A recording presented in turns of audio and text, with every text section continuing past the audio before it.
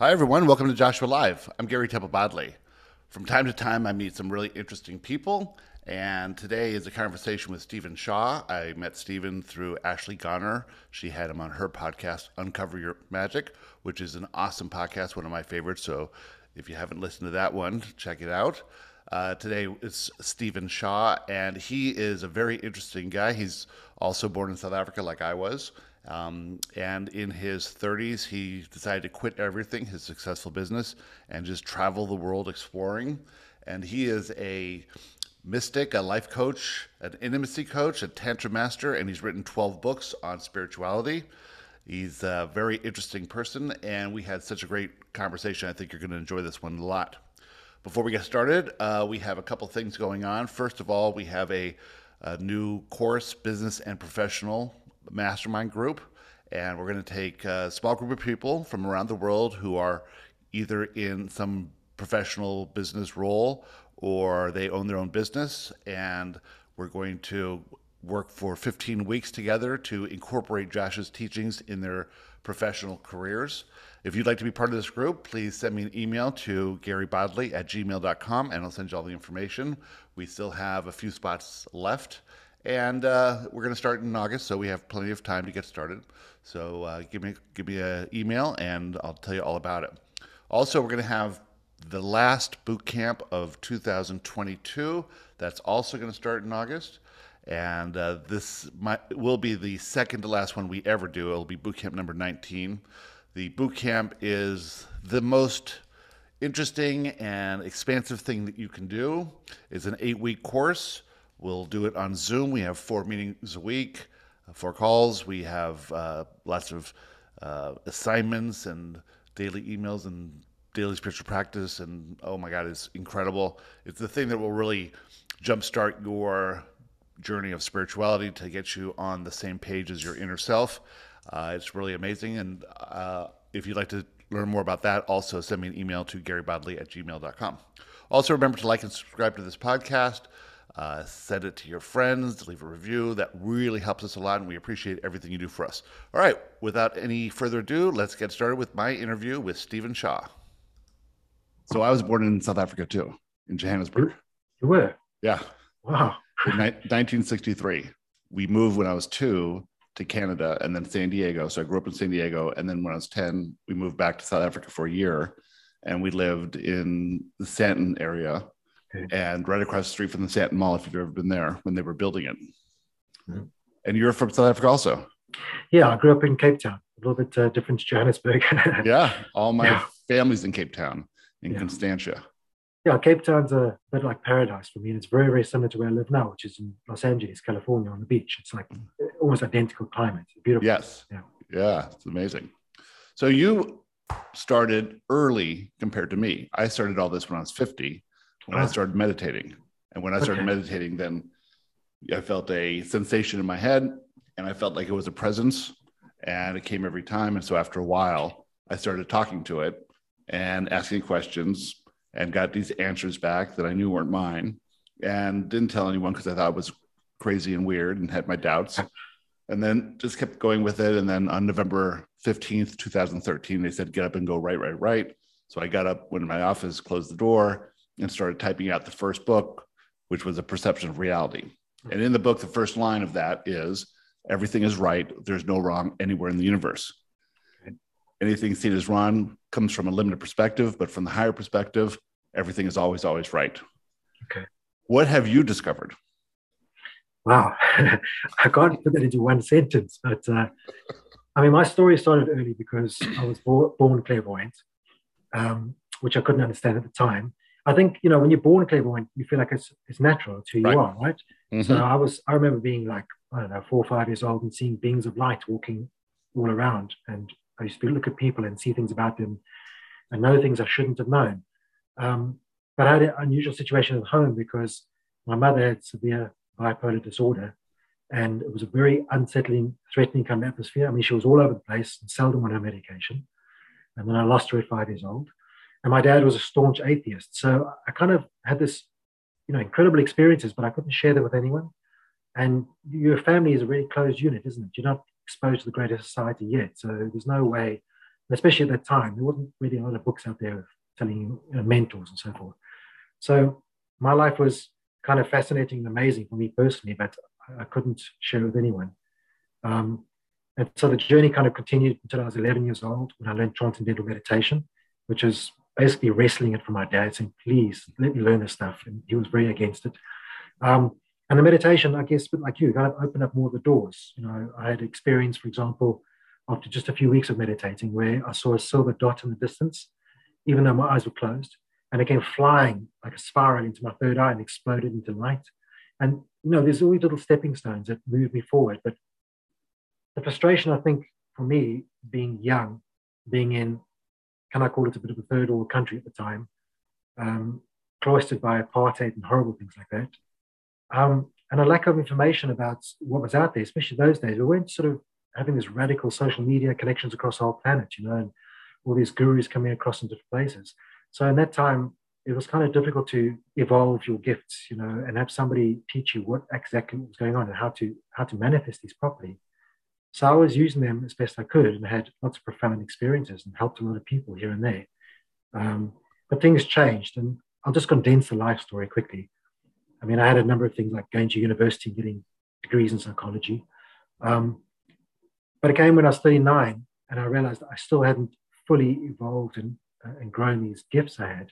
And that's when I just gave up everything. I was having a lot of success. I had a great business. I had a lovely house in South Africa. And basically, I gave everything up and traveled the world for 10 years.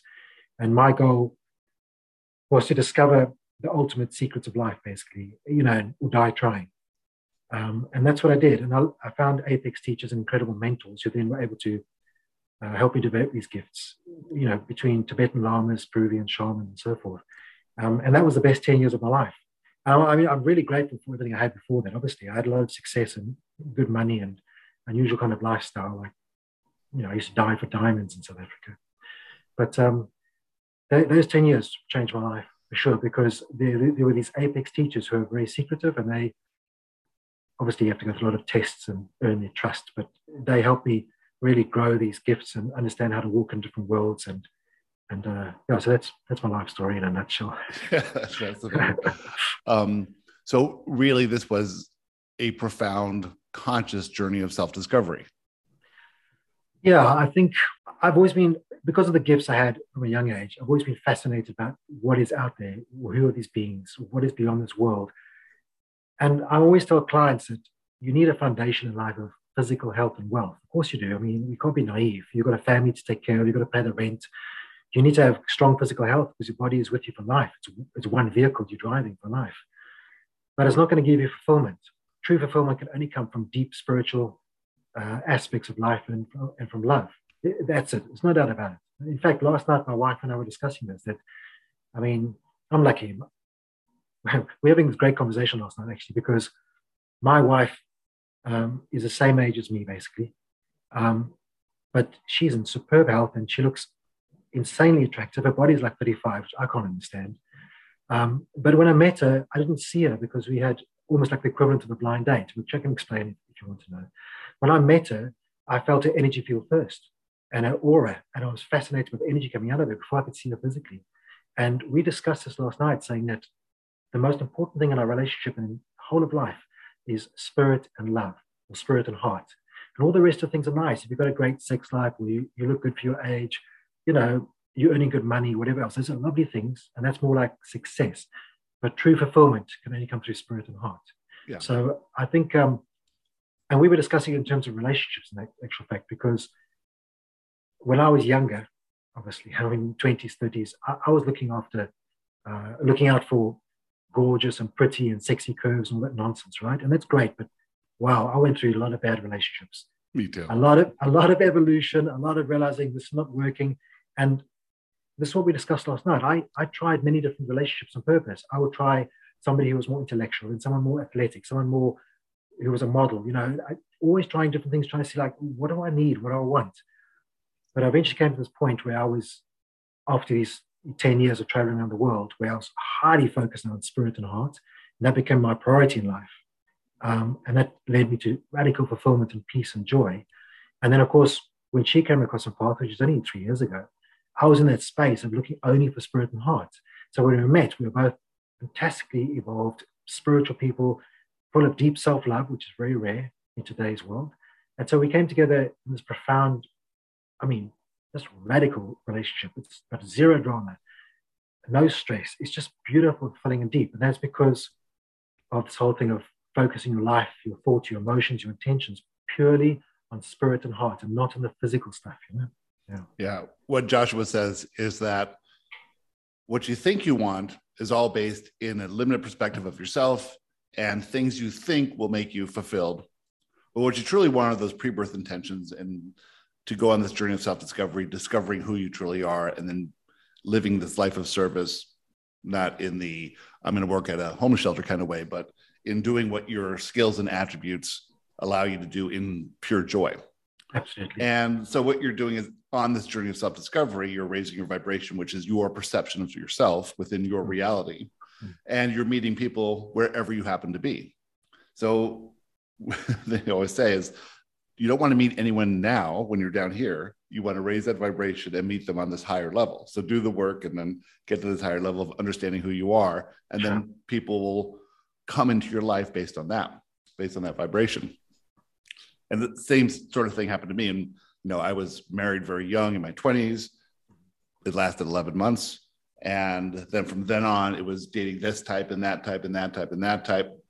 And always looking for these outside qualities in people before understanding the inside qualities. Yeah.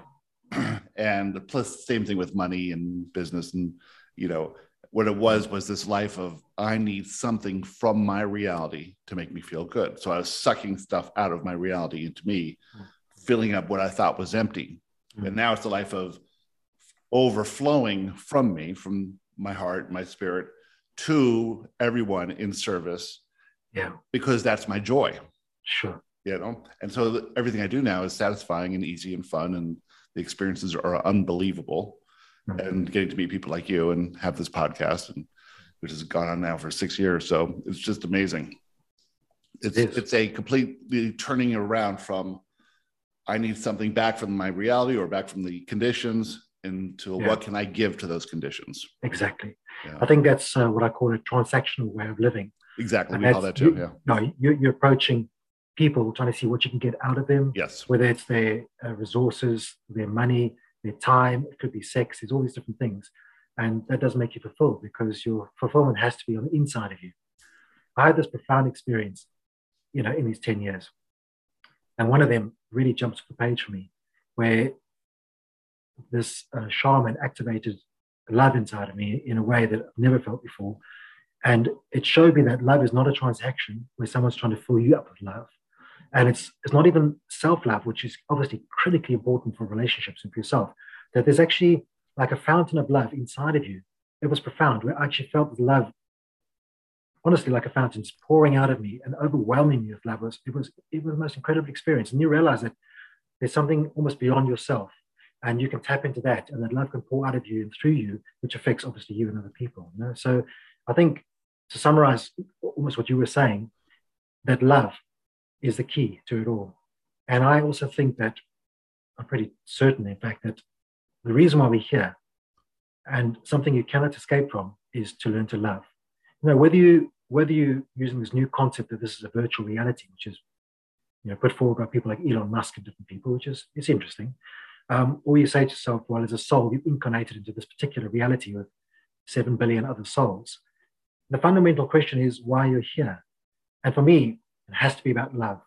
It's like, as a soul, whether you've done some things wrong in the past, in previous lifetimes, maybe you're involved in something that hurt other people, and there's karma, or as a soul, you want to learn how to love deeper. You come into this world where there's such adversity, such challenge, such difficulty, judgment, and all these things around us, which look so dark and sad and lonely. And it's for you, as an entity or as a soul or as a being of light, to learn to love. And you cannot escape that. And this is what's fascinating me. It doesn't matter if you're part of the 1% who have millions or billions of dollars. You're one of the people who are on social media who've got this insanely gorgeous, sexy body, or a six-pack of muscles, or an MMA fighter, whatever it is out there, all the stuff we perceive. No matter who you are, from the poorest to the richest, you cannot escape love. And if you don't learn to love deeply and truly and radically and evolve your love, you'll just come back here again. And that's what karma really is. It's like learning to love over and Yes. over and over until you get it right. Yeah. Yeah. And our perception of reality is that to feel love, others must love us. Mhm. But no one can love us because they perceive us through their own lens of reality or the perception of reality. It's true. And all we can do is love everyone and everything as we relate to it in our reality, because our reality is us. Exactly. So it's this, just like you said, non-transactional way of doing it. Yeah. Most of us are in the old days where I'll love you only when you love me first. You know, Yeah. I don't dare risk loving you before then because I could get hurt. Yeah. Right. Yeah. Yeah. I mean, I think for me, there's the two greatest journeys in my life has been the radical spiritual stuff I've been through and the radical love. And I mean, obviously they're related, but all the work I did with Tibetan lamas, Peruvian shamans, which is growing your consciousness, ascending your consciousness, being able to walk in different worlds like the shamans and looking into the different multi-dimensions, talking to different beings like you do as well. That is amazing because it's showing you what life's really about, what it's truly about. But the love thing is also equally super important. And everybody needs to learn how to truly love. It's not, the love thing is interesting because it's not about hormones and pheromones. When you sexually attracted to someone with chemistry, because that fizzles out really quickly. Give it 6 months sometimes, And it's not about the passionate, emotional kind of love where you love someone like crazy. And then 6 months later or a year later, they're saying, I hate you. Because that's not love either, right? That love, that true love is when you have deep compassion for other people and deep kindness, but also for yourself and growing that love every day. It's kind of the most exciting thing in the world, experiencing deeper and richer love every single day. And it's far more powerful than we think it is. It's not this rainbows and hearts floating around. It's this real power to be authentic. So it is the closer you are to being, the more authentic you get, the closer you are to being love. Because in essence, we are love. And in essence, everything is love. Everything is the manifestation of love.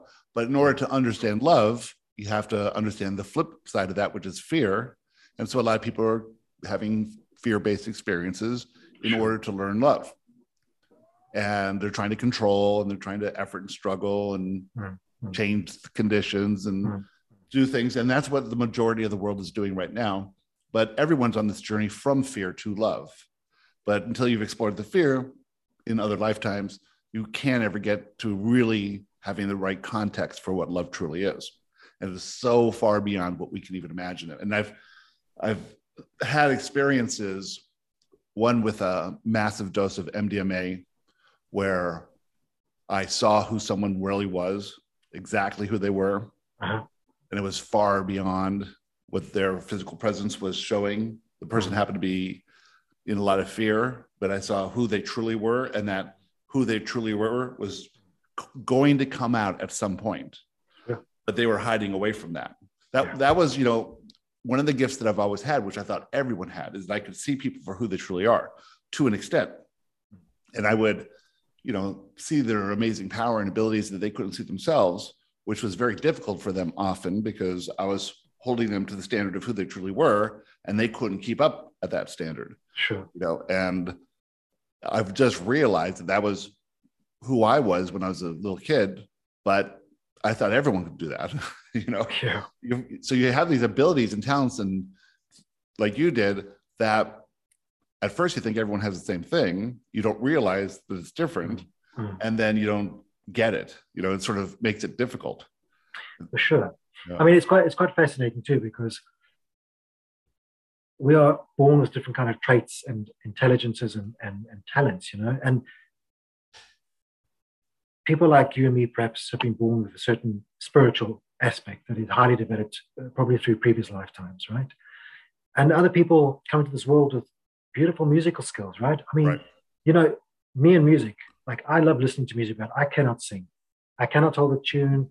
Nor can I. I cannot play music. So I'm always admiring people who can even read music. It's amazing. Who can sing, who can hear music. So some people are born with musical intelligence, some people more with social intelligence, some people with mathematical intelligence, some people with athletic intelligence, who become, MMA fighters or action superstars. And so everyone's kind of different. And it's really interesting because it makes an attractive mix on this earth and diversity. But underneath it all, the ultimate goal is still going to be that you are opening yourself up to what is really the meaning of life, what spirit is about. And I think there was a program on television I looked at briefly yesterday where there was a well-known athlete who was top of his game, but he was having an absolute existential crisis. And it just shows you that no matter how talented you are, how rich you are, whatever that may be, musical, athletic, whatever, that at some point in your life, you will get to a point where you have what I call a life crisis. Because unless you are operating in some form of spirit and life, for some people it's religion, which is fine, it's a stepping stone. Some people it's new age spirituality. But unless you're moving in some direction towards some sort of spirituality, some sort of, what is beyond this life, and increasing love for yourself and other people, you will hit a life crisis. Mine was 39 years old for many reasons. And for other people, it might be 25, 45, whatever it may be. But that life crisis is actually one of the best things that can happen to you, because the universe is basically slapping you in the face and saying, hey, you're walking the wrong direction. Let's do something different. Yeah, let's find out exactly. That was me. I was 45. I was very successful and lost everything in the financial crisis of 2008. Right. But you, it seems like, consciously went on this journey to explore. Did you have a crisis before then? No, the crisis was at 39, because there's a simple formula I say to clients now, that success minus fulfillment equals a life crisis. Yeah. So sometimes it's a huge blessing to have a lot of success. If your body's in great shape and you're making lots of money and you've got a great job or entrepreneurship, or whatever else you're doing, and you have a lot of great success, that's sometimes be awesome, because success will lead you into a place where you realize there's no fulfillment in that. Yes, very much. We need fulfillment. And I'm always saying to people, definitely, get your exercise, get your nutrition. Your body is a foundation for this life. It's important. And find ways to make money, get a job you love, and so forth. But success without fulfillment leads to life crisis. And my life crisis came because of a number of factors that I hadn't quite resolved, a couple of issues from my childhood, that I'd been betrayed when I was 21 by the woman I married. I mean, we were both young and naive. I'm not angry, or I don't blame. It is what it is. All these different things. Plus, I was viciously attacked when I was 25 and got PTSD, which, wow, that is hard to get rid of. That's almost incurable. Although there are many techniques today that, as you well know, you mentioned MDMA, for example. Yeah. Right. So there was a number of factors which I would say, I'd already conquered everything mentally, because I was a radical student. I was a voracious reader and so forth. Insatiable curiosity about everything. I mean, everything in life. But it's the emotional thing. It's a point in life you realize, like, I'm not waking up excited every day. I don't get out of bed full of joy. I can't see where the future is. I can't see how to make myself feel radically happy and fulfilled. That life crisis hit me at 39. And then as you said, I had a very conscious intention. And because I was born with this spiritual talent, as opposed to, say, athletic or musical, I knew what I wanted. I'd already done the seminars and read the books and been down every kind of road. And so I you received inspiration. Absolutely. I had a feeling like I couldn't get enough from what I had, even spiritually. And so I had to search for the best teachers in the world. That's what I did. Yeah. And that is what we call the inspired path. And so when you're on that inspired path and you're on this journey of self-discovery and you're acting on inspiration, that's moving you towards higher levels of experiences that are expansive. And one thing leads to another thing, leads to another thing. But as long as you're on that journey, but a lot of people don't want to lose what they have. So imagine where you are, 39 years old. See, I had to lose it. I look back now, it was the best thing that ever happened, because I never would have given it up. Sure. I would have kept being unsatisfied, unfulfilled. And what I did was, no matter how successful or much money I made, I always, bet the farm on the next thing, because it was never enough. So maybe this will be enough. Maybe that will be enough. And luckily lost everything and had to come back and we found the secret, which really helped. And then Abraham Hicks, and we went to the seminars and then started just focusing on passions and living this really life of ease and joy. And then inspiration came flooding in. Sure. Yeah. So when did you have this moment where you started connecting to Joshua? I was, had the inspiration to meditate. Sure. And then the, feeling came in. It was a sensation in my skull. It would move around. It was very obvious. And I, said, what's happening here, and started asking questions. Like I was on the hot seat with Abraham and got these answers back. And then one day I said, "Who is this?" And they said, "We are Joshua." And then from then, all these other experiences happened, but I didn't tell anyone because my whole thing was conformity. I wanted to conform. I wanted to be normal. I felt not enough or unworthy. And so in order to be worthy of other people's friendship and love, and I had to be as normal as possible. Well, this is the most abnormal thing in the world. So I didn't tell anyone for a while. But when I started writing the book, I did have a lot of friends who were interested in Abraham. And so I would just send them pages as I was writing it. And I wrote the book half an hour a day for 8 weeks straight, but just half an hour a day, just coming through. And it felt like mumbo jumbo, but then I would read it back later. And the whole book was written completely as if it was written before, like I dictated it. And then I met a few people, went out to a few things, sent the book to a few people, and met Jules Johnson of the Law of Attraction Radio Network. And I went on a cruise as a speaker. And while on that cruise, she hypnotized me and I started speaking Joshua. Wow. And so that took a few sessions, and then Joshua just came out, and that was 6-7 years ago. And so it just escalated and escalated. Now there's 5 books and courses and all kinds of things, and this big podcast. But had I saw who I was going to become when I started, I would have said, no way. Because I had to push past so much fear of being seen as this weird guy. Because I was never woo-woo. I was never into this stuff. I was into motivation. I was, without even knowing what it was a lot of spiritual stuff, but I thought it was, this motivation stuff. And I was, I could see people for who they were. I had all these abilities, but I didn't know that at the time. And what we're seeing now is, as people are going through this course, we call it the boot camp and the Ascension Experience, everyone who's going through it, almost everyone, is either becoming a channel or a medium or a healer or some other thing they're inspired to do. But what Joshua says is, as you raise that vibration, these natural abilities that do not serve you if you're in fear start to come in line when you're living a more love-based thing. Yeah, and some of the things are bizarre. And this weekend I was with my friends in the mountains, and one of my friends who started the boot camp and Ascension Experience, she was just this totally wonderful, normal person. And she's become a full-on medium where dead people come to her and she can explain everything. So, but it's been up to this point, it's only happened since November. Up to this point, it's been mostly people she knows. So we're at this group, and one of the girls is young, and her friend died earlier this year. And so I get Christy on the phone and said, here's this person. And she goes, boom, boom, boom, boom, boom. Right. And I'm sitting next to the girl, and this girl who died comes into my body. And I just feel the joy and the love, and tears are rolling down. And that's never happened to me before. It was unbelievable. Yeah. So it's all these things that are proving to us that there's so much more that we can't perceive yet, but we're going in that direction. Exactly.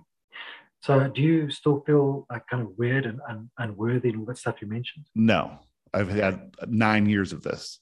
9 years of intense everyday study and practice and experiences. And, I've done psychedelics and Bufo, 5-MeO, DMT. My MDMA experiences have all been psychic, like not just psychedelic, but psychic experiences where I can really read people. Yeah. So I've gotten to this point now, and all these teachings and going through all the classes that Joshua's channeled, that I understand my worthiness. I know why I'm here. I know how I serve. I know who I am. Mm-hmm.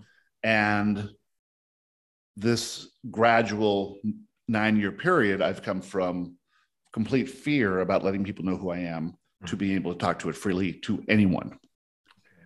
On this podcast and with the people that I talk to, it's easy, but we live in a small town, and I can still do it with people we just meet. That's good.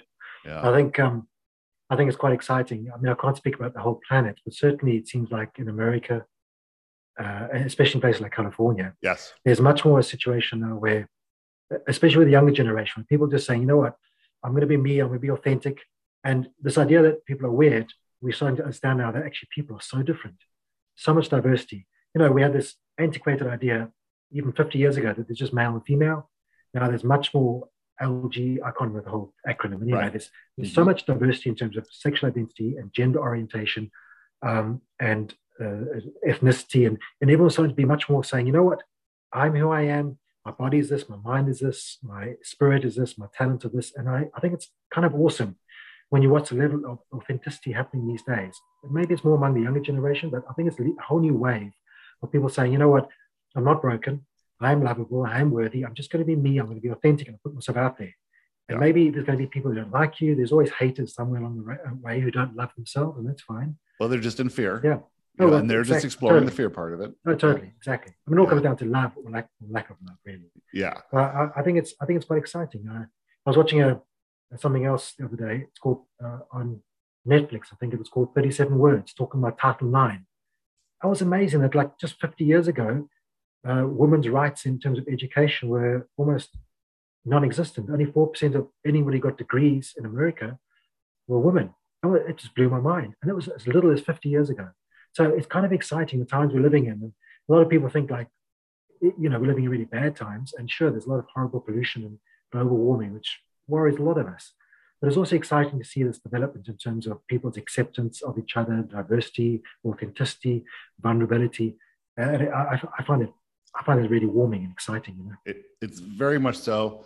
And what happens is we don't have a context of, you know, maybe you and I do 40 years ago, but 40 years ago, I was, 19. And what did I know? But I can still remember being in South Africa, moving from San Diego to South Africa and being in a store in Johannesburg. And my mom's in the store shopping for something. It's this little boutique. And these two African women walk in and the clerks go crazy. Like, you can't be in here. What are you doing? And I'm like, what's going on here? Now I go back to South Africa and in Johannesburg anyway, and there's more, more tables in restaurants of Black and white people together than there are here. Awesome. Yeah. So things are changing. Things are so much better than they were. Obviously, technology is so much better, and we're ascending so rapidly. And what's really happening is you and I and people who are interested in these teachings, we came in highly emotionally sensitive. That is a superpower.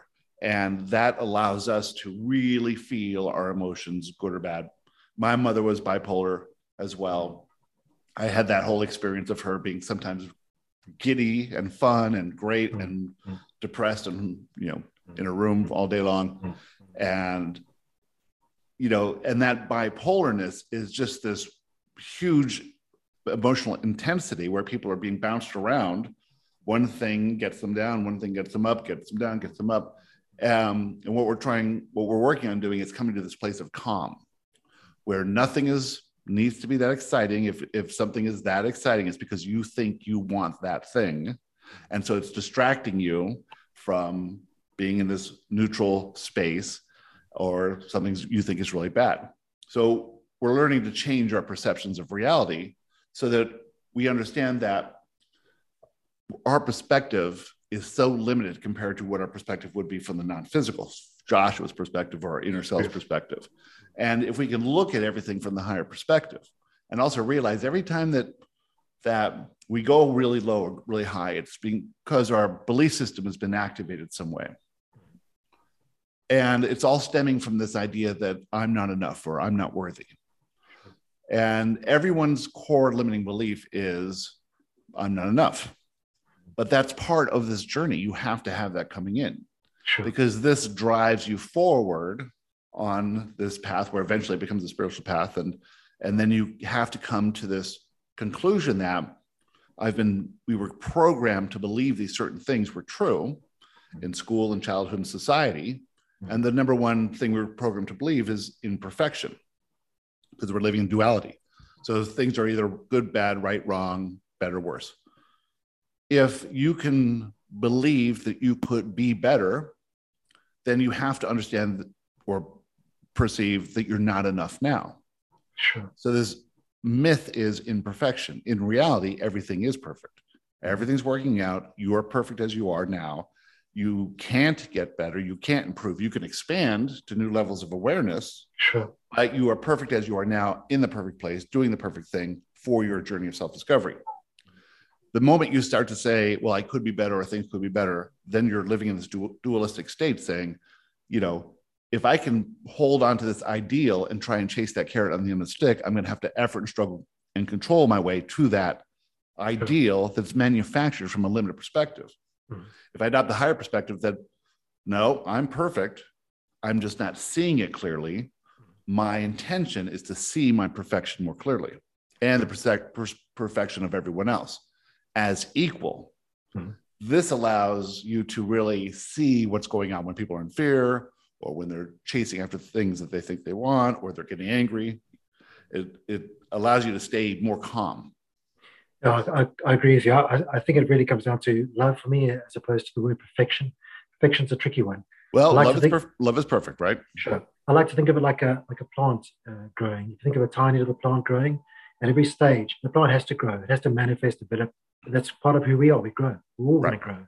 But every stage of its growth, if we can just accept itself as it is, that's kind of love, isn't it? And that connection between love and not being worthy, it's the same thing. Whether you've been programmed by society, religion, the media, your parents, your child, whoever, but if you get away from the programming, or if you're really lucky, you're an amazing childhood, which some people do have, you always have this deep self-love, and you can then grow and manifest yourself. Call it success or fulfillment, whatever, but it's the plant is always growing, and at every stage of its growth, it says, I love myself. There's no such thing as worthiness, because if you truly love yourself, you don't use words like worthy or unworthy. I'm broken. All those things are purely a lack of self-love. And that's why I believe, without a doubt, as important as spirit is, again, I'm not really fussed if someone's in religion or New Age spirituality, or even if an atheist, because I think the most important thing is learning how to have this deep self-love, that you're not feeling broken, you're not using other people as a measuring stick, you're not comparing, contrasting, you're not using social media to feel good or bad about yourself. Now, I think the fundamental thing, I would say even that love is more important than spirit, because love is spirituality. If you are religious or New Age spiritual or whatever else you want to call yourself, but you don't truly understand love for yourself and love for other people, then what does your spirituality mean? It's meaningless. So I really think that love is the key. And I've heard you sort of pepper your conversation now with things like unworthy, unlovable, broken, all these kind of things. And I think the fundamental thing I am really interested in, which is why I wrote the Intimacy Blueprint, which is in its essence is teaching how to love yourself radically and deeply and authentically, and how to love other people. Because without love as the core of everything you do, you can't really achieve fulfillment. No matter how spiritual you are, how talented you are, or whatever else you're doing in different spheres of life. I think the core of everything is love. And when you're having that love, then you can keep growing and expanding and doing all these beautiful things in life. But the inside of you is just a deep, fulfilled feeling of love, Yeah. It's beautiful. One of the first things that Joshua wrote was love and acceptance are the same thing. Sure, absolutely. So to accept yourself is to love yourself. It's to accept others is to love. To accept the conditions is to love the conditions. Sure. The tricky part about acceptance is if you perceive that you could be something else, then you have this contrast between this ideal that you have in your mind. And when I get the money, or when I get the mate, or when I get the house, health, then I'll accept myself, which implies that you're imperfect as you are now. That's why you can't accept yourself. And, so Joshua plays with this and says, when day you were born, were you perfect or imperfect? Okay, how about the next day or the next week or the next year? At what time did you become imperfect?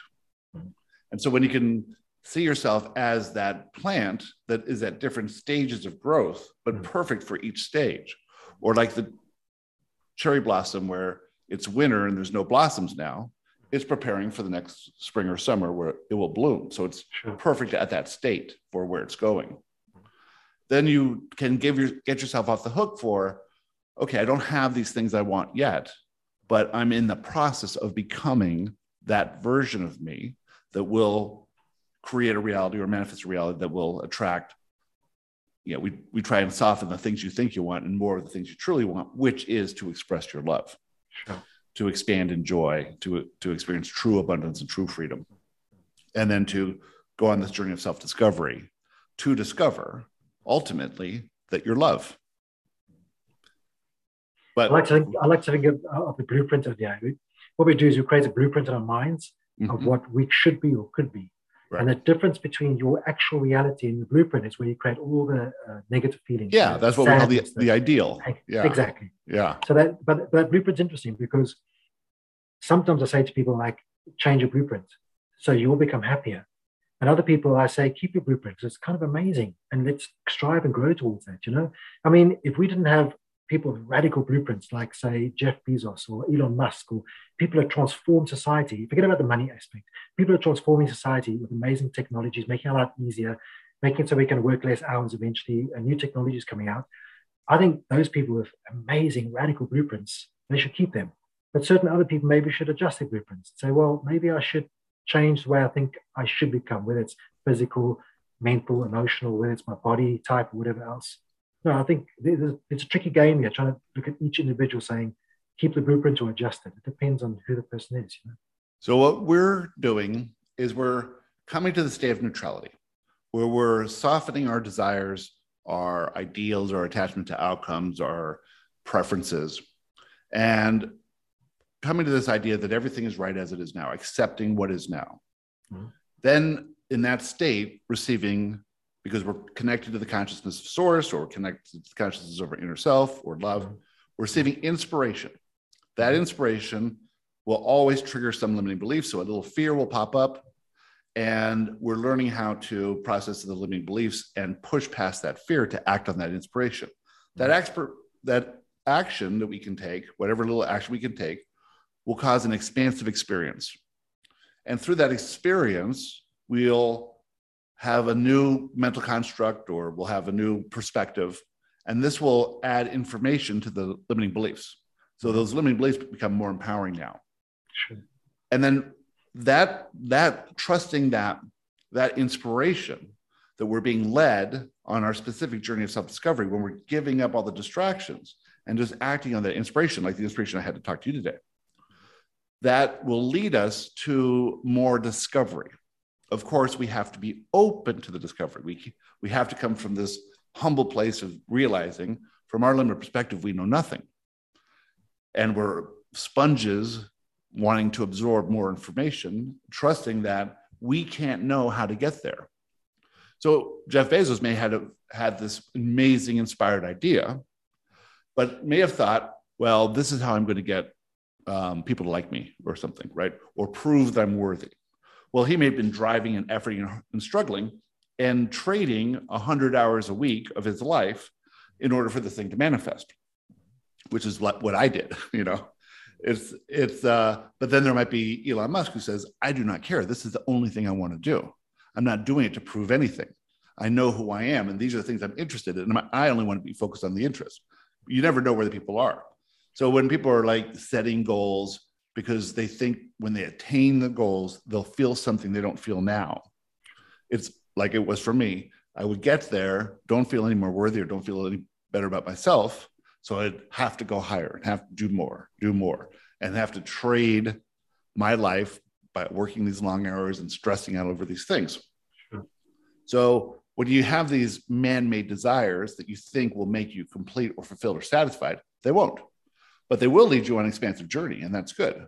And maybe you'll come to this life crisis and then reassess everything. Sure. But if we can get to this neutral place, knowing that from our perspective, all the things we think we need from our reality, we already have it all. We're already fully abundant and fully free. We can make any decision we want to make at any time. We have everything we need to do what we need to do. So trust that the inspiration is going to come, and act on as much inspiration as you can. We're getting 100 inspired ideas a day. So if you can act on one a day, then this will lead you on this, what we call inspired path, that will connect the dots to this evolutionary process of self-discovery. Okay. It's called the new approach to life. And it's an approach that is not based in fear and control, which is what almost all of us were doing in the past. It's this radical new approach to life where we accept where we are and we allow the inspiration to come in that will move us to higher levels of love. Sounds good. It seems to be working because everyone's getting these abilities and talents. It's amazing. So tell me, you yourself, are you truly deeply happy? This is a evolutionary journey. So what has happened is since Joshua came, there's been incredible changes in my life. Uh-huh. I've, left a wonderful marriage. Lily was really passionate about her passion, which was having this big furniture store and refinishing furniture and making it all beautiful and design and all that. And I was on this Joshua path, and I had the inspiration to buy this house that I bought sight unseen, this beautiful Victorian mansion to hold retreats. And I get up here and I get to the back staircase. I'm taking a tour of the house, and I see this vision that I've had in my dreams since I'm 20 something years old. I had this recurring dream of this house that needed to be repaired. This house was built in 1907. And I go, oh my God, this is the house. So I said, okay, I'm going to move here. We had a very nice parting of the ways. We're still best friends. And I started a life up here. Suddenly, Tracy just appears in my life. We have this incredible romance. We fall madly in love. We're together all the time. We're doing everything together. It's unbelievable. Financially, everything's going well. And then doing this work, it's the most satisfying thing I've ever done. Everything's come to where we are now. Now it's evolving and evolving and evolving. So it's just, I had heard you in Ashley's, it's like you're going up this roller coaster, comes down a little bit, and then keeps going higher over time. Yeah. So the new experience. So now I wake up in the morning, totally fulfilled with what I do, drained energetically for the last 6 months or so, preparing for this next stage, which is going on this another roller coaster ride up. And so, the experiences that I've had in the last 9 years were probably more intense and more experiences than my previous 50 years. And what I've learned about myself and how this all works, it's just been this incredible journey forward, and it's evolving all the time. So, why do you say you've been drained energetically for the last 6 months? There's a lot of energy that I've been moving around in my body, a lot of special channeling we've been doing. I do this course that I'm channeling as we're doing it. So there's, lots of channeling work. I've doing other podcasts and doing my podcast. So there's a lot of, and then releasing trapped energy in my body, going through a lot of healing sessions. 2020 was a year of massive growth through psychedelics, took me to a whole nother level of awareness. Sure. And so now I'm sort of catching my balance right now. I understand. Yeah. Yeah, psychedelics are quite a fascinating tool. It's used by shamans and becoming much more well-known in the last few years, actually. It's quite amazing. They're profound experiences, but I've had as many as I'll ever need. As far as I know, maybe I'll be inspired in the future, but I was absolutely inspired for each of those experiences. Sure. And people were like, especially when I did Bufo, I had no idea what it was. And the shaman was there. And I went first. I said, okay, I'll go first. And I was like, because this is the kind of thing that's life before Bufo and life after Bufo. It's life changing. And I just went into it with full faith because I was really inspired for that weekend. So it lifted my perception of what's going on here. And it lasted for 14 days. It's quite an experience, that. It's not for everyone. No, it's not for everyone. No. I mean, it's the single most intense radical psychedelic. Have you done it? Of course. I mean, my God, it's the most radical. And I always say to people that will take you from 0 to 100 in seconds, and it's the most direct path to source you can go on. It's incredible. But it's not for everyone. It can be pretty terrifying for people too. Do you remember every part of it? You can't. It's impossible. Okay, here's what I remember every instant of it. Oh, yeah. I breathe, collapse, wake up in the universe on a bubbles, million of these turquoise bubbles. Sure. And there's chanting, "We love you, we love you, we love you," through every cell in my body. And then I say, "I love you, I love you," and I start to stand up. I say, I am love, I am love, I am love." And it was like me and Source realizing we're love. And when I went like this, the whole most amazing feeling, the whole universe shook. And then everyone who was in the room, all my friends, I saw who each of them was on their inner self, their soul level. I saw their souls. They are all brightly white. The whole room was white. And I'm looking at each one of them going, I know you, screaming. I know you. Were in the 22nd floor apartment in Manhattan, glass everywhere. But you couldn't see the furniture. You could see the people and their clothes. They're all lit from within. And I knew who everyone is, except for the shaman. And I'm like, he's from somewhere else.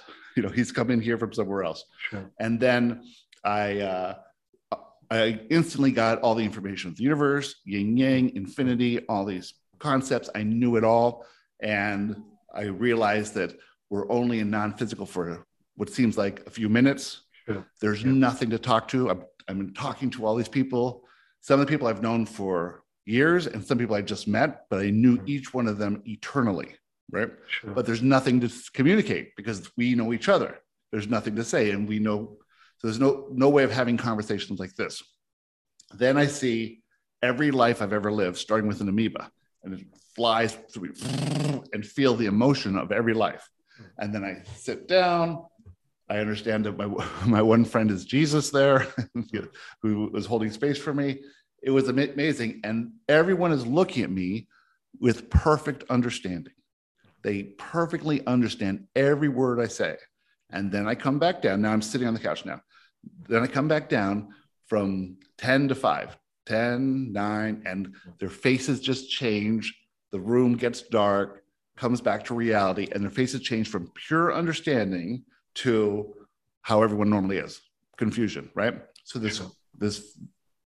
so then I'm back, and when I started, the whole skyline was sunny, it was beautiful. Now it's storming, lightning everywhere, right? And as I'm telling everyone, but I can't explain it. I can remember it, but I can't explain it to anyone. Then one of my friends speaks in tongues to me. She goes, and I get it all back there. And this is the most profound memory of my life, this experience. Yeah. 50 minutes. Yeah. So did you have this feeling, the ultimate sort of thing is when you disappear into source and you lose who you are completely? Or? No, you can't lose who you are. Okay. It's literally half Gary and half source. Mm-hmm. And you can't tell the difference between the two. And you can't let go. This was, so every night for 14 nights, I would have these downloads that were strong, like shaking my body. And one of the things was try to give up Gary and just let source come in and take over the whole body, because then source can go and save the world. This is, they were setting up this scenario. So I try to go, you can do it. Just try and let go of who Gary is. And I get really close, and then couldn't do it. And they say, you can't do it. You can't do it. Yeah. Sure. It was amazing, but it was really intense. Everyone thought I was going crazy for those. It's extremely intense. It is, for sure. Did you have it where you had downloads, or I know people have after effects? Well, look, I mean, I've done hundreds of journeys with shamans using a range of different psychedelics to explore the fullness of what it means to be a shaman and how to, look at these different dimensions and go different places. It's something that would require probably, 5 different podcasts to cover everything. Yeah. But each psychedelic has a different way of opening up parts of you to different parts of who you are and the source and higher beings. But Bufo is definitely the most intense. It can burn away so many parts of who you are. And the reason why a lot of people who do Bufo don't remember the final part is because you go through this long, sort of what I call a vertical journey. And then at some point you do get absorbed into the source and disappear, but you don't exist anymore because you are now the source. And a lot of people can't remember that because it's such a profound, ineffable experience. They come back to this world, they can only remember certain stages. Let's say the journey is from 1 to 10. Yeah. And you get up to 8, you can remember everything. But the last thing is so profound that your conscious mind cannot even grip on it properly. Yeah. So you come back only be able to report up to 8 because the last 2 stages are so, well, there's no words for it. It's that disappearing into source and discovering like who you truly are at this very moment. You were mentioning one that you did that was pure love. Yeah, for me personally, I think Bufo is something that people might try once or twice in their life just to understand the nature of God Yeah. source, and the nature of who they truly are at different levels of existence, because you are existing in multiple levels at the same time. We have this whole thing of who I am, you, Gary, I'm Steve, whatever else, but we're actually existing in multiple aspects all the way back to source at the same time, right? Because there's no space and time in actual fact. Mm-hmm. So that's quite useful in some ways, and I think that'll help break open some of your concepts about spirit. But for me personally, I found greatest fulfillment and joy and love is not from discovering that I'm God, for example, but from discovering love. And love comes down to primarily, I find, MDMA is a little bit of a harsh synthetic kind of thing, which it's an amphetamine, so it can make you jittery and have a lot of side effects I find are not really useful for the body and the mind. Now, there's some use in it. I use it now for helping with PTSD and so forth, as well as ketamine and other things. Done my MAPS, yeah, and the FDA, which is amazing. But for me, probably the greatest psychedelic I find for transform people's lives is mescaline, which is found in the cactus. Whether it's in North America, peyote, or it's in South America, which is the San Pedro cactus. Mescaline is something really special and really beautiful. It's got zero side effects. It doesn't have a high body load. It doesn't make you feel any discomfort afterwards. You don't have a serotonin drop, which MDMA often does to people. Mm-hmm. You can come out of an MDMA journey and you can not only feel negative physical effects, but you can have a radical serotonin drop, which can make you depressed for 2 or 3 days, which is obviously not healthy. And it begs a few questions about synthetic versus natural, right? Yeah. But when using a cactus like mescaline, there's zero side effects. Nothing. It's just the most profound experience, and it will take you into love. And when I say love, it's not just love like we've been talking about. It's also what I call therapy, because if you have an insane download of love into your being, it naturally heals out so much stuff, childhood traumas, social conditioning, so many things. So I personally, for me, mescaline is the greatest thing of all by far. And I've done Bufo, NMDMT, obviously shrooms. So many different things. And each one's got a different aspect to it, So, and ayahuasca too? I'll say something controversial here. I don't rate ayahuasca very much. I know it's a huge thing now. Everyone's going to the jungles and doing ayahuasca tourism. But there's a few things about ayahuasca you need to understand. The first thing is the body load is very intense. That 99% of people who do ayahuasca are going to vomit and probably have diarrhea during the journey, which is very difficult to, very uncomfortable situation to be in. Yeah. And it's dangerous because you can choke on your own vomit. That's the first thing.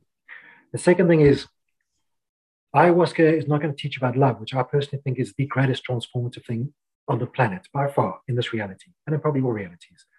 And ayahuasca is not teaching you so much about love. It's teaching you more about different aspects, different dimensions, and what is out there. I'm really interested in the essence of things. Like, for example, instead of doing a 10-hour journey by consuming a cactus, what happens if a pharmacist extracted just the mescaline into a tablet? Yeah. Same as ayahuasca. Why do you want to go and vomit for 4 to 6 hours and often get severely traumatized when you could just get NMDMT, which is the base component of ayahuasca, which has no side effects. You don't have vomit, you don't have diarrhea, whatever. The other thing which people don't talk about, and I really think it should be spoken about, is 2 things. Your life is in the hands of the shaman. Whether you're trying to deal with OCD, PTSD, whatever it is, with a psychiatrist, your life is in the hands of whoever you're with. And people don't think about this. A psychedelic is only a catalyst. How it manifests depends on who's with you, who's looking after you. So if you're with a psychiatrist, for example, trying to deal with PTSD, they better be someone who's well-trained, well-versed in psychological issues, emotional issues, able to handle you, has deep integrity and kindness and compassion. Equally, when you're in the jungle with a shaman, not all shamans are the same. Everyone thinks, oh, it's a shaman, but they're not the same. I know. Right. I've met so many of them, and they're all at different levels. And some shamans are not that good. They don't really know what they're doing. They just need to make money. Other shamans maybe have a darker aspect. They haven't healed their own wounds. Mm-hmm. And the person who's looking after you, they need to be in this myth of the wounded healer. It's a terrible, terrible myth. Yeah. You don't want a wounded healer looking after you. You want a healed healer looking after you. I have never had the inspiration to do ayahuasca. None of it sounds interesting to me or good. And the stories that I've heard from it are like... I know. It's totally overrated. Yeah. And the thing is, one of the worst things about ayahuasca, which no one talks about, if you really, really insist on doing ayahuasca, and there are some benefits from it, then you want to do it in a very small group or one-to-one. The reason why is if you've got, and I've seen this so many times, 20 or 30 people with one or two shamans, if someone's having a crisis on one side and crisis, they can't be everywhere at once. And then one person is drowning in the crisis. And you can go and do an ayahuasca journey and come out more traumatized than when you went in. And no one talks about this. And that is the reason why you need to understand that not only is your mind and emotions wide open and super vulnerable, your energy field's wide open and super vulnerable. And at that point, something goes into your deepest part of your mind or your emotions or your energy field that can traumatize you. And a simple way to think of it is like this. If you are wide open right now, and I stick a thorn right into the center of you, and then you close it up and come out, you can have some damage and trauma and harm. The thing is, what we try to do in shamanism, and obviously I've done work with so many shamans and hundreds of journeys, is you need to be in a situation where it's 1 or 2 or 3 people max, and the shaman's a radical, beautiful person full of integrity. And when you're wide open like that, you've got to have someone put in love or a beautiful high being of light or wisdom, so that the core of you is transformed from inside out. And that works. That's when you have the most radical transformation. But unfortunately, a lot of people are, forced to be, you have no choice. You get stripped wide open and vulnerable. And also the other thing that can happen is someone next to you is having a meltdown and their stuff's coming out. Now, everything's energy and consciousness, right? So if someone's having a meltdown and their stuff is pouring out of them into the energy field around you and you wide open, it can go into you. So you can get actually infected by someone else. You can pick up their trauma. And you need to have a shaman who's so good that when you see someone's releasing what I call negative energy or trauma energy, that he can grab that energy and send it away somewhere else, away from anyone else. Interesting. But it doesn't always happen. So I'm very careful about ayahuasca. Yeah. When you're doing mescaline, it's not the same. Mescaline actually pours love into the essence of your being, no matter who's around you. Obviously, you want a good shaman, but mescaline is almost foolproof and safe, and it transforms you without any of this trauma, body load, vomiting, diarrhea, all the danger of you getting infected and harmed. And how long does that last? A mescaline, I mean, it's amazing stuff. You drink a San Pedro cactus, you'll be flying for 8 to 10 hours. Wow. But here's the nice thing about this. When you're on ayahuasca, and again, people don't talk about this. When you're on ayahuasca, you will lose consciousness at some point. Sure, you're going to vomit and whatever else, but at some point you will not know where you are, what's happening to you, which puts you in an incredibly vulnerable state. Yeah. Although you do see some amazing things. When you're on mescaline, you'll always know exactly where you are. Part of you is fully here and part of you is flying, which is an amazing place. Yeah. So you always have a semblance of control. Your body is safe. You know where you are. Hopefully you've got some nice friends around you or a good shaman. But while you're in this place, laying or sitting on the grass, maybe in nature, you are flying to this profound love and to this therapy. The very first time I did mescaline, it kicks in about 45 minutes, right? And obviously I'm trained in psychology, which I think is extremely valuable. And I'm super skeptical too. I'm not easily swayed and gullible. After 45 minutes, this indescribable energy poured into me and through me. And I cried for probably an hour. I mean, we're talking ugly cry. We're talking just like ugly cry, like insane sobbing. It was a radical thing, a true catharsis. And then after that finished, I had an hour of insights.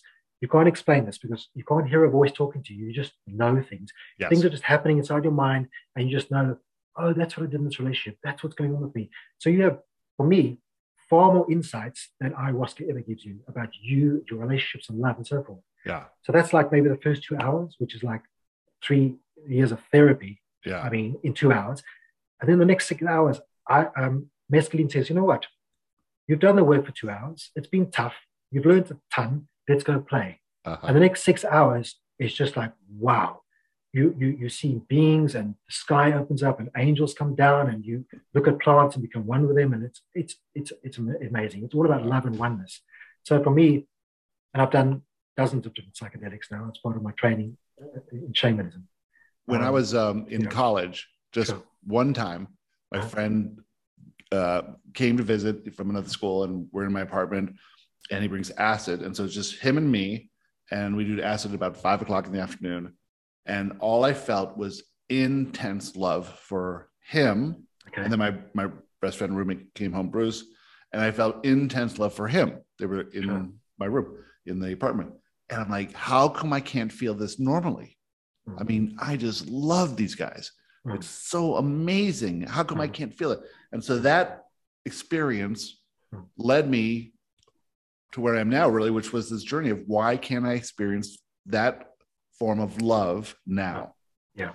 And MDMA, you get there to a certain level, I can express myself, I can be authentic, I can tell everyone how much I love them. It's so easy. And then you get back the next day and it's like it's the same thing that you were before. Yeah. That's really frustrating. I think for me, this combination that's crucial, which is a catalyst / psychedelic, and B, the right shaman, psychologist, psychiatrist, whatever you're using as a sort of guide. These are absolutely critical to combine them well.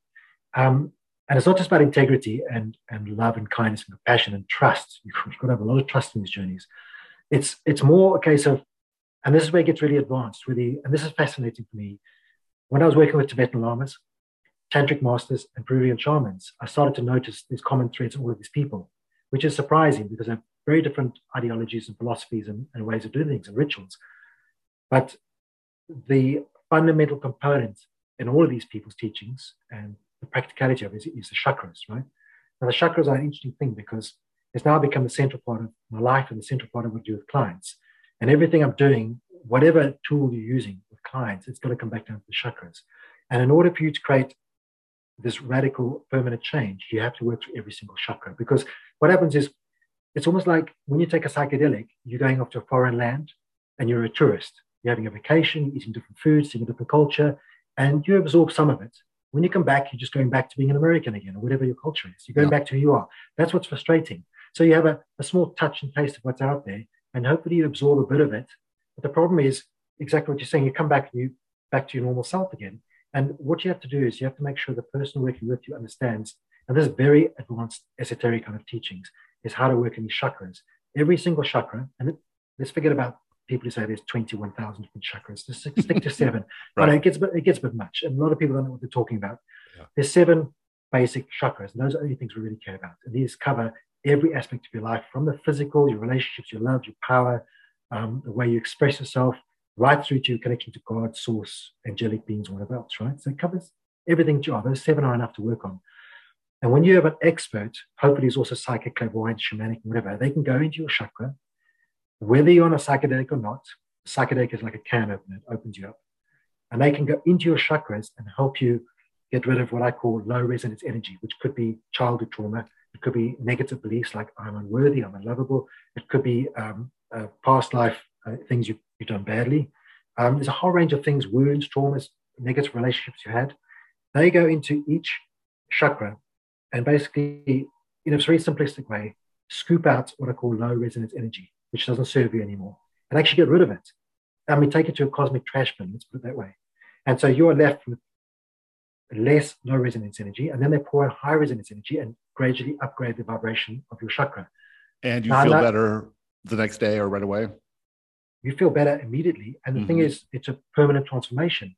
And I mean, the thing is, there's a lot of new age spirituality, a lot of people touting chakras. And I'm trying to be really positive here, but a lot of people have no idea what they're talking about when it comes to chakras and how to work with them. The truth is, in my experience over these 10 years, the greatest transformation you can have is by working with chakras. And you can do it whether you want through prayer, meditation, psychedelics. There's obviously many ways. So you can't say what tool is better.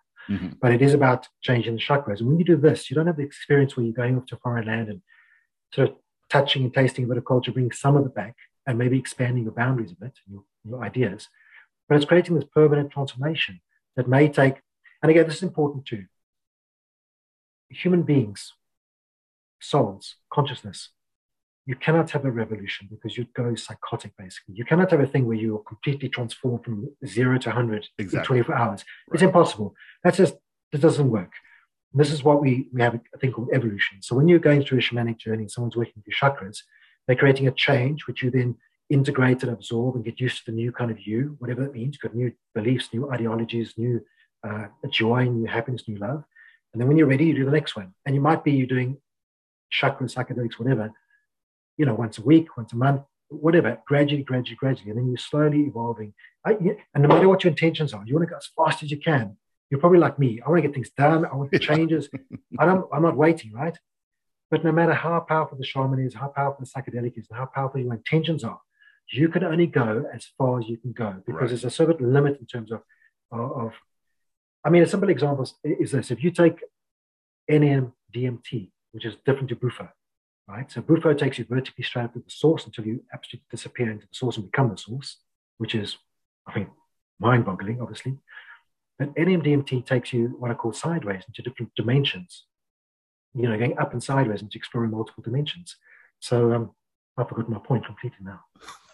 That you can't, you can't go too fast. Oh, thank you. That's what it is. Yeah. So the thing is, like, sometimes you take NMDMT, you go to a dimension that is so far away from what you know, where the beings and the culture, it's called culture, the structure, the consciousness is so far into who you are that you can't get a grip on it.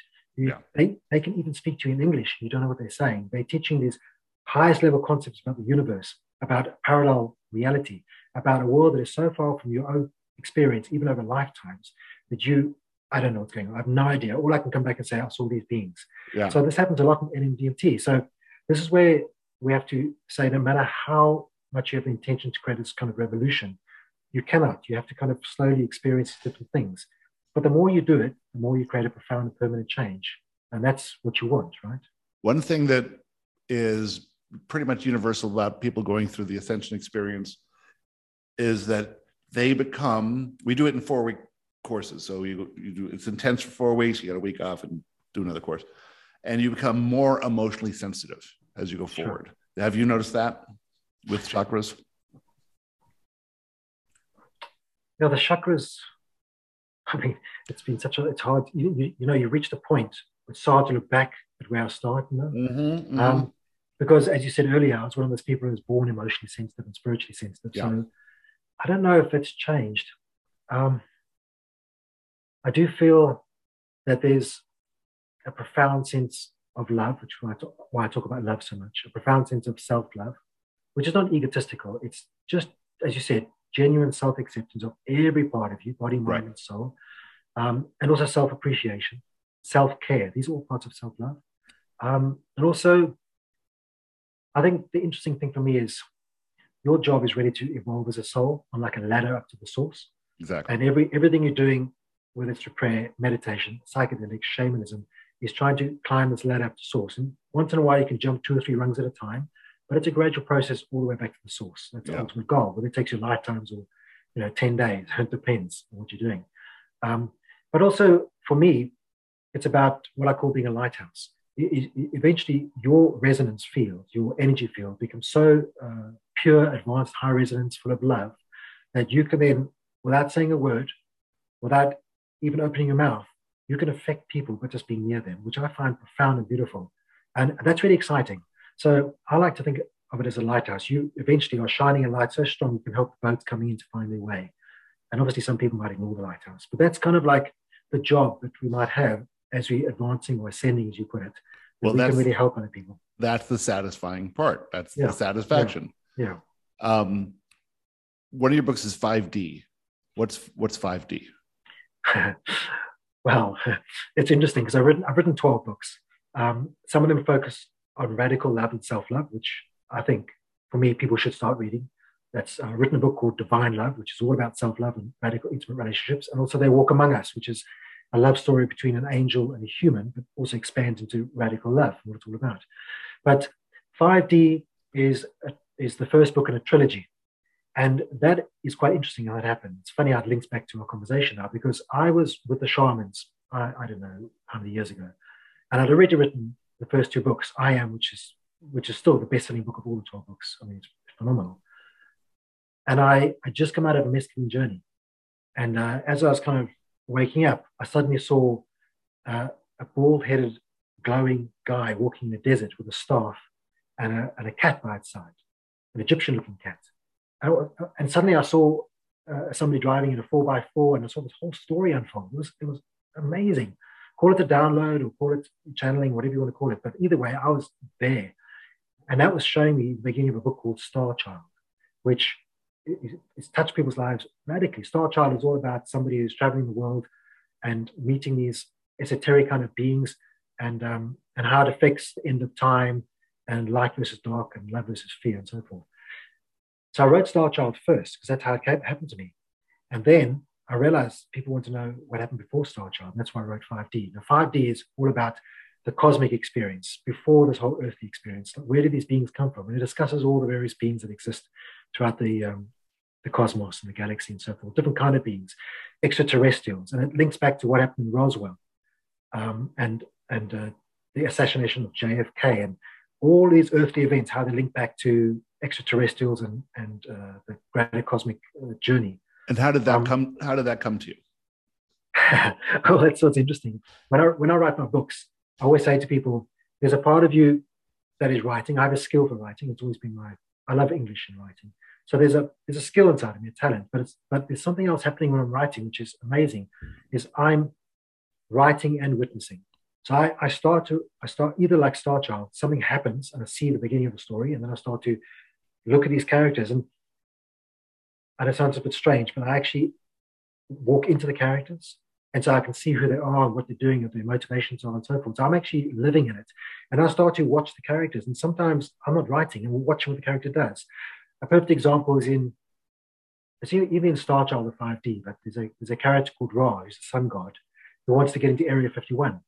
And I remember coming to the end of writing for the day, like 5 o'clock, and I thought, I have no idea I was going to get in this place. No idea. Yeah. No idea. So I go to bed, right? I wake up the next morning, and as I'm opening up, I see the sun god. I step into him. So I'm actually inside the sun god. It's like inside another entity. And as I'm doing that, I see exactly what his thoughts are, what he wants to do, and how he's going to enter into it. And it's amazing stuff. So all my books, I mean, I don't like to say they're channeled or downloaded. They're more, I'm stepping into multiple realities, which is what I learned to do as a shaman. So the books are experiencing these multi-dimensions, these multi-dimensional beings and all their teachings and so forth. So, these 12 books that I've written, which all became bestsellers, and I'm deeply grateful for that. It's kind of a miracle for me. Each one is showing you an avenue of how to get to deepest joy and fulfillment, whether it's through understanding extraterrestrials or understanding Atlantis, the whole story of Atlantis. I've got a book just on that. Yep. Or divine love, or this love story between angels and humans. It's just beautiful. But all these books are not me kind of writing them. They'll be immersed in some strange place that's beautiful and loving and high resonance, and it just pours out of me. It's a beautiful thing. Yeah. Wow. Yeah. That's great. Yeah. Yeah. So let's tell everyone how they can find you. Well, my name is spelled with a PH. So Stephen is with a PH, not a V. My surname is Shaw, S-H-A-W. So all you do is go to Google and type in IamStephenShaw.com. Okay. My website is called I Am Stephen Shaw. The reason why is my first book is called I Am. Yeah. So if people go into IamStephenShaw.com, they'll find the 12 books which cover a whole range of psycho-emotional, spiritual things, a very advanced spirituality in some places. And also the Intimacy Blueprint webinar, which is teaching people how to have the most radical self-love and deep, profound, intimate relationships. It's all in there. That's great. Yeah. Awesome. Well, thank you so much for being here. It's been a pleasure getting to know you and meeting, and I hope we continue on. Yeah, you too. And I will just part with these words that I know you're the same as me. The greatest thing we can do on this planet, I believe, is love and serve. So that's why I always sign off love and service. Absolutely. Thanks so much for being here. No worries. All right. I hope you really enjoyed that one. It's so interesting to meet really cool people all over the world. And I'm so fortunate to get to do that in this position. I don't do it too often, but when I see someone who's really lights up for me, I can't wait to talk to them. And this conversation, I mean, it felt like 10 minutes, but it was pretty long. I hope you really enjoyed that as well. We're going to start a new course called Business and Professional Mastermind Group. It'll be a group of about 20, 25 people all over the world who are in a professional career or who have their own business. And we're going to work together to incorporate Joshua's teachings in their careers to really transform that part of their lives. So if you want to be part of that, send me an email to garybodley@gmail.com and I'll send you all the information. Also, we have a new boot camp starting in August. This will be the second to last boot camp ever. It'll be the last one of this year. So if you want to get into that one, please send me an email. Once you're in the boot camp, you're in for life. So everyone takes the boot camp several times. This will be the last one of the year for new people, and the second and last one ever. So there might be another one next year sometime. But if you want to do it this year, it'll really set you up for the rest of the year, for the holidays, and for a great new year in 2023. Also, remember to like and subscribe and do all that wonderful stuff that you do. And leave a comment on this podcast. I'd really like to hear what you think, what you thought of this interview, and if you'd like me to do more interviews in the future. So until next time, have a wonderful week. Bye.